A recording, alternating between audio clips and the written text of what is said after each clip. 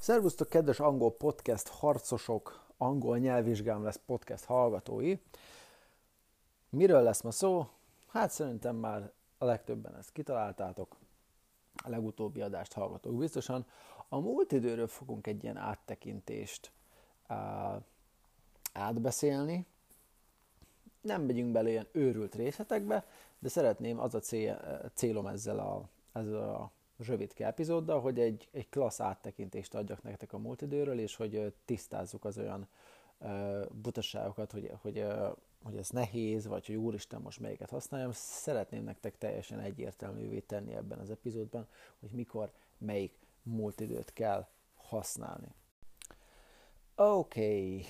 Szóval az első dolog, amit el szeretnék mondani, ezt, ha jól emlékszem, elmondtam a jelen időnél is, hogy talán az egyik legfontosabb dolog, hogy az igeidőkre annyira nem kell rágörcsölni. Jó, tehát ha van egy mondatod, azt nem biztos, hogy csak egy igeidőbe illik. Jó, nyilván a kontextus nagyon sokat számít, most én itt nem kontextussal együtt általában, hanem mondatokat fogok mondani, de hogy nem kell azért annyira rágörcsölni, hogy úristen, most mi van, ha ezzel mellé lövök. Ha a nyelvvizsgára készülsz, vagy főleg felsőfokra, vagy emelt szintű érettségének kifejezetten nyelvtanra mész rá, akkor persze azért ezeket a szabályokat azért nem árt, hogyha ott vannak, és igazából rutinszerűen kezeled, de összességében azt gondolom, hogy én is azt látom, hogy túl sokan rágörcsölnek ezekre a szabályokra.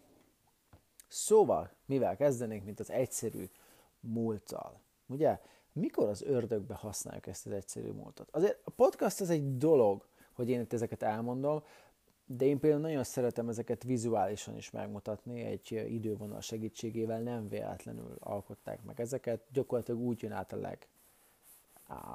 jobban a legtöbb embernek. Az egyszerű múltat akkor használod, amikor nyilván egy múltbeli cselekvésről beszélsz, de nagyon fontos, hogy ez a cselekvés már lezárult, köze nincsen a jelenhez. Jó, tehát mondok egy példát, hogy júniusban Rómában voltam. I was in Rome in June. Vagy in June I was in Rome. Talán ott még jobban kijön a szórend. Oké? Ennek nincs köze a jövőhez, egyszerűen jövőhez, nem a jövőhez, ahhoz se, de a jelenhez se, hanem egyszerűen elmondod, hogy Rómában voltál. Nagyon gyakran használják ezt például regényekben, egyfajta történetmesélésnél. És felszokott merülni, hogy hát most akkor mit használjak? Present perfectet, befejezett jelent, ugye? Vagy egyszerű múltat? A legjobb, amit szoktam ebben mondani, hogy a befejezett jelennek szinte mindig még van köze a jelenhez. Jó?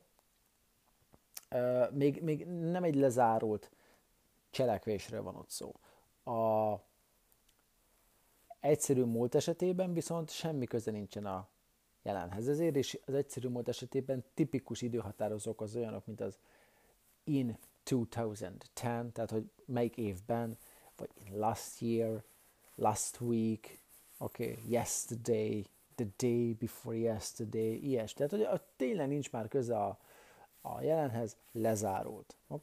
Hogyan képzeld? Hát pofon egyszerű módon az igének a V2 alakját használod. Jó? Played például, abból ugye a középső volt a V2, tehát itt nem kap hevet, az ige. I played with her, I played chess with her yesterday, például. Tehát ez egy ilyen igéidő.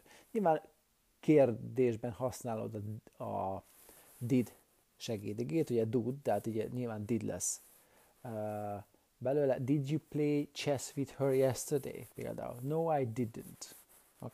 És ugyanúgy él az a szabály, hogy az alanyra kérdezünk rá, akkor viszont nem fogunk do, illetve hát itt did segédigét használni. Jó? Alapvetően ez a legegyszerűbb igédő, úgyhogy olyan sokkal több időt ezzel nem is szeretnék eltölteni, mert mint a múltak közül a legegyszerűbb. A következő az a folyamatos múlt. És hogyha emlékszel arra, amit az előzőekben mondtam, hogy az mindig a javadra fog válni, én azt gondolom, hogyha felfedezel egyfajta sablont, egyfajta mintát, egyfajta ismétlődést, mondjuk a folyamatos igeidők között. Jelen, jövő, múlt, ugye? a befejezettek között, a folyamatos befejezettek között. Egyszerűen a memóriádnak is sokkal jobb, hogyha kategorizálsz bizonyos dolgokat, és sémákra leszel figyelmes. Ugye a folyamatos múlt, az gyakorlatilag a folyamatos jelen egy múltba csúsztatott verziója. Például most ugye folyamatos jelenben azt mondanám, hogy I am cooking something. Jó? Na most, hát nyilván ez fontos jelen, mi fontos múltról beszélgetünk, tehát ezt el kell csúsztatnunk a múltba, amiben úgy fogunk mondani, I was cooking. Tehát gyakorlatilag a létigénk am-ből lett was. I was cooking yesterday. És ugyanaz a szabály érvényes rá alapvetően. Jó? Tehát, hogy a múltban folyamatosan történt. Nagyon gyakran kiegészül ez egyébként egy mellékmondattal, vagy legalább egy időhatározóval, vagy egy olyan mellékmondattal, ami gyakorlatilag az idő tartamra vonatkozik. Mondok egy példát. I was cooking the meal when the postman rang the bell. Ugye, hogy éppen főztem, tehát folyamatban volt, folyamatosan zajlott a főzés, aminek egy pontján, mondjuk mit tudom én úgy képzeld, hogy 8-tól 10-ig főztem, ugye ez egy 2 óra hosszás folyamat, aminek egy pontján csengetett a postás. Mondom még egyszer. I was cooking the meal when the postman rang the bell. Rang the bell, V2-ben van, tehát a második tagmondat az pedig egyszerű múlt egyébként. Jó? Tehát tipikusan ilyenkor aztnak a múltban történt folyamatosan. Lehet, hogy időhatározóval fogja egyébként az angol kifejezni azt, hogy mikor történt. I was cooking at 6. Jó?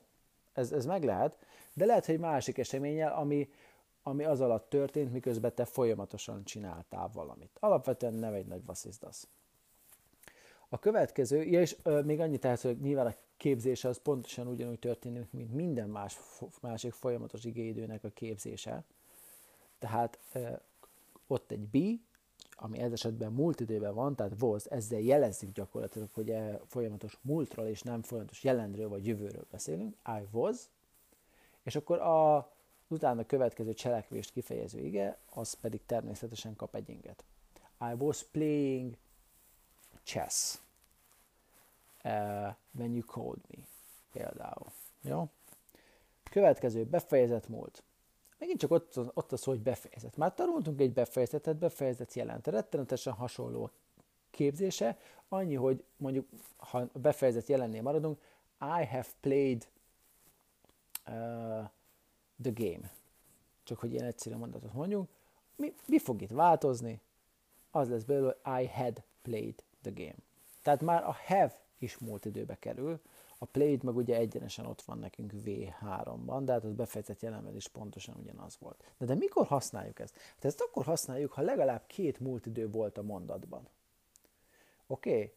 Tehát, hogy csak mondjak egy példát, mielőtt odaadta nekem a kulcsát, felhívta az édesanyját. Oké? Mielőtt odaadta nekem a kulcsát, felhívta az édesanyját. Na most, ez 2 mondatrész, mind a kettő, nyilván mind a kettőt múltba kell raknunk, de azért hívjuk ezt régmúltnak is, befejezett múlt mellett, de régmúltnak is hívjuk, mert az egyik régebben történt, mint a másik. Most ebben a szituációban ideadta nekem a kulcsot, mielőtt felhívta az édesanyját. Mit gondolsz, melyik történt régebben?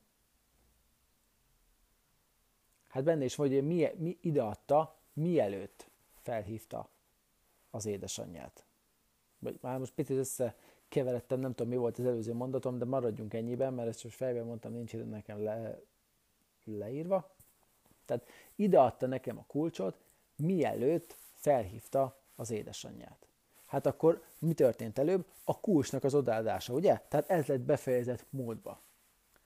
He had given me the key before he called up his mother. Például. Tehát azt rakjuk befejezett módba, amelyik korábban történt. Ez ennyire egyszerű. És nagyon sokszor lesz olyan a más nyelvtanoknál is, hogy elő fog kerülni az, hogy 2 múlt lesz legalább a mondatban, és akkor a régebbit az bizony bele kell rakni régmúltba. Ez ennyire egyszerű. Jó, tehát olyan nincs az angolban, hogy mind a kettő a múltban történt, és mind a kettőt egyszerű múlttal mondod. Legalábbis akkor nincs, hogyha ezeket kettők kapcsolódik egymáshoz, mert történetmeséléskor egyébként ez azért előfordulhat. A következő pedig az nem más, mint a folyamatos befejezett múlt, és a neve a legösszetettebb, meg alapvetően a nyelvtani képzése is, de szerintem megérteni nagyon egyszerű a folyamatos befejezetteket. Ez annyit jelent, mondok egy ilyen példát, azért mondtam, hogy figyelj a sablonokra, hogy mire odaértem a partira, már 2 órája ment a játék. Ugye? Vagy mikor én beiratkoztam az egyetemre, már 5 éve ő volt az igazgató. Tehát a múltban már egy ideje ment valami, amikor pluszba még valami megtörtént. Ugye nyilván amihez képest mérem én azt a dolgot. Ugye ezt egy idővonal azért sokkal egyszerűbb ábrázolni, de mondok még néhány példát neked. Már fél órája tanultam, amikor benyitott a szobába. Vagy már egy órája úton voltam, amikor felhívott, hogy ne menjek.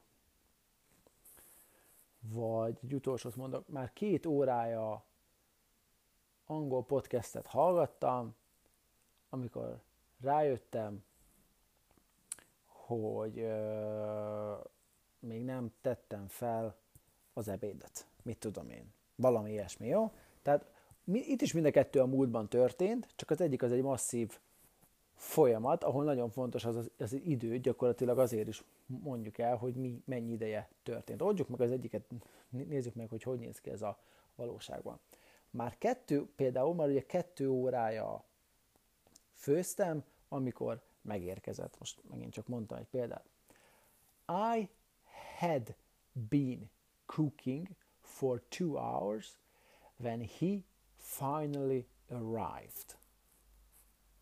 Mondok még egyet. Már 2 órája sakkoztunk, amikor bemondták a hírekben. Például.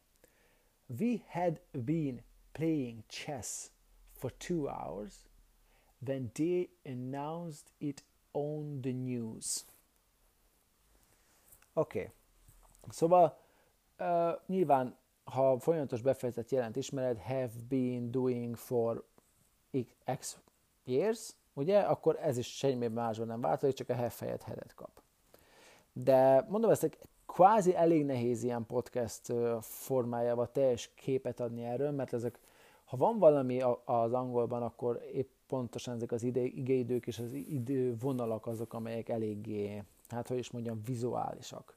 Legtöbben jobban megértik ezt vizuális módon, de ennek ellenére azért remélem, hogy tudtam neked ma valamelyest segíteni. Az biztos, hogy képes vagy ezeket megtanulni, tehát nem olyan nagy vasszizdasz, de ha igazán szépen akarsz beszélni angolul, akkor például a legutóbbi igeidő az nem tartozik azok a leggyakoribb igeidők közé, tehát nélkülem azért meg tudsz lenni, de igazság szerint mindegyik előfordulhat a beszédben, úgyhogy, és ráadásul egy nagyon jó alapot jelentenek a későbbiekben, a többi nyelvtára nézve, úgyhogy én a helyedben biztos, hogy először az igeidőket lefixálnám magamba, és utána mennék tovább a többi igeidőre, mármint a többi nyelvtani részre. Szóval hát igazából ennyi lett volna mára, nem árral kell nagy titkot, hogy legközelebb a jövő idővel jelentkezünk, jelentkezem. És jelezte nekem a podcast, hogy a Spotify-on már kérdéseket is lehet feltenni. Nem tudom, hogy ez mit jelent egyébként, majd, hogyha közé teszem, akkor talán meglátom. Úgyhogy ha van kérdésetek, akkor várom szeretettel. Ha meg egyébként szeretnétek velem felvenni a kapcsolatot például magánórák miatt, akkor most a honlapomat átépítem, tehát nem ott tudtok jelentkezni, hanem az angolx.angolx@gmail.com e-mail címen. Tehát angolx.angolx@gmail.com. Jó? Írjatok egy üzét, hogyha szeretnétek segítséget ebben. Mármint, hogy magánórák tekintetében, jó? Úgyhogy hát ennyi. Egyelőre folyt köv. Sziasztok!